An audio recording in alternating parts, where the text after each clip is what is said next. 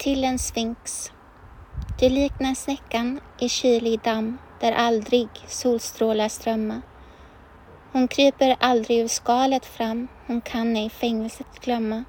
Hon kan blott gömma sitt djupsta väsen och stordåd drömma bland vattengräsen, men aldrig helt och ouppdelat sig själv i ord eller handling tömma.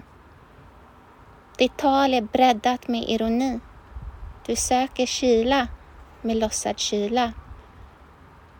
Den livets värme som bor där i. Men rösten bävar i sällsam vekhet. En rodnad svävar bakom kindens blekhet.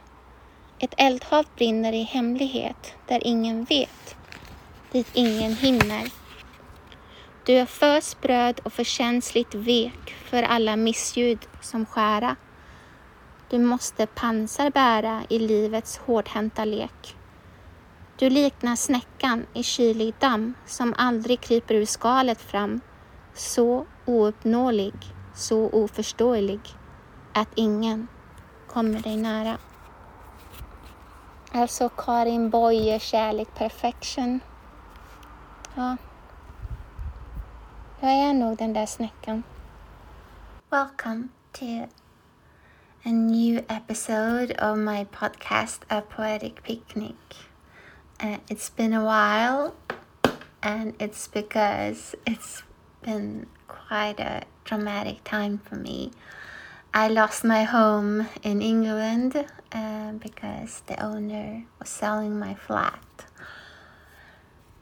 And all of a sudden, me and my family decided, okay, it's time for me to go home. So that's what happened really quickly. So me and my baby, Hope Sötnosaga, my cat, we went to an Airbnb in the south of London to prepare for the move home. It's quite complicated when you need to fly home a cat. A lot of rules and testings and things like that. So it took a little while. Then I came home and I had to be in an in-between flat. Actually, right across my mom's flat apartment. It was tiny, but it was great. My mom fixed it for me and my baby. I love it so much. But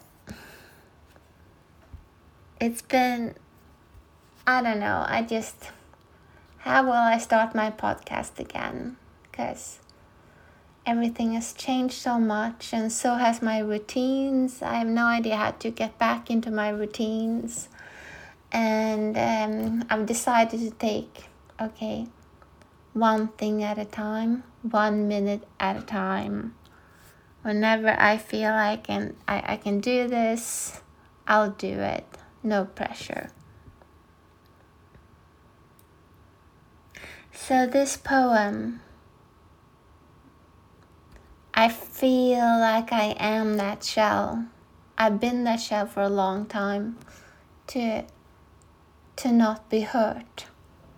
Because I realized a while back that if I go out to a cafe, to a pub, and I meet people, usually things goes wrong. And I understand that it's because I'm a highly sensitive person.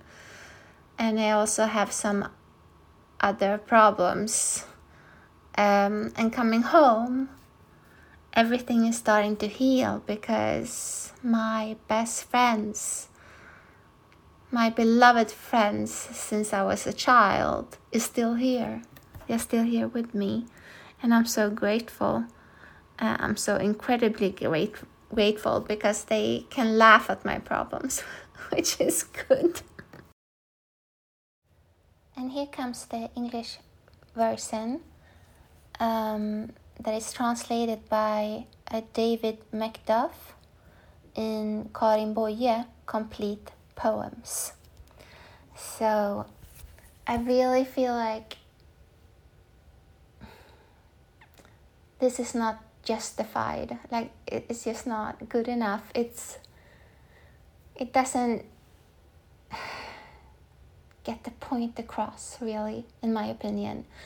But it was the only translation that I found, and I'm not gonna translate it into English, that's for sure. But anyways, I hope you'll enjoy the English version. To a sfinx. You are like the mollusk in chilly ponds where sunbeams never get. She never creeps out from her shell, her prison she cannot forget.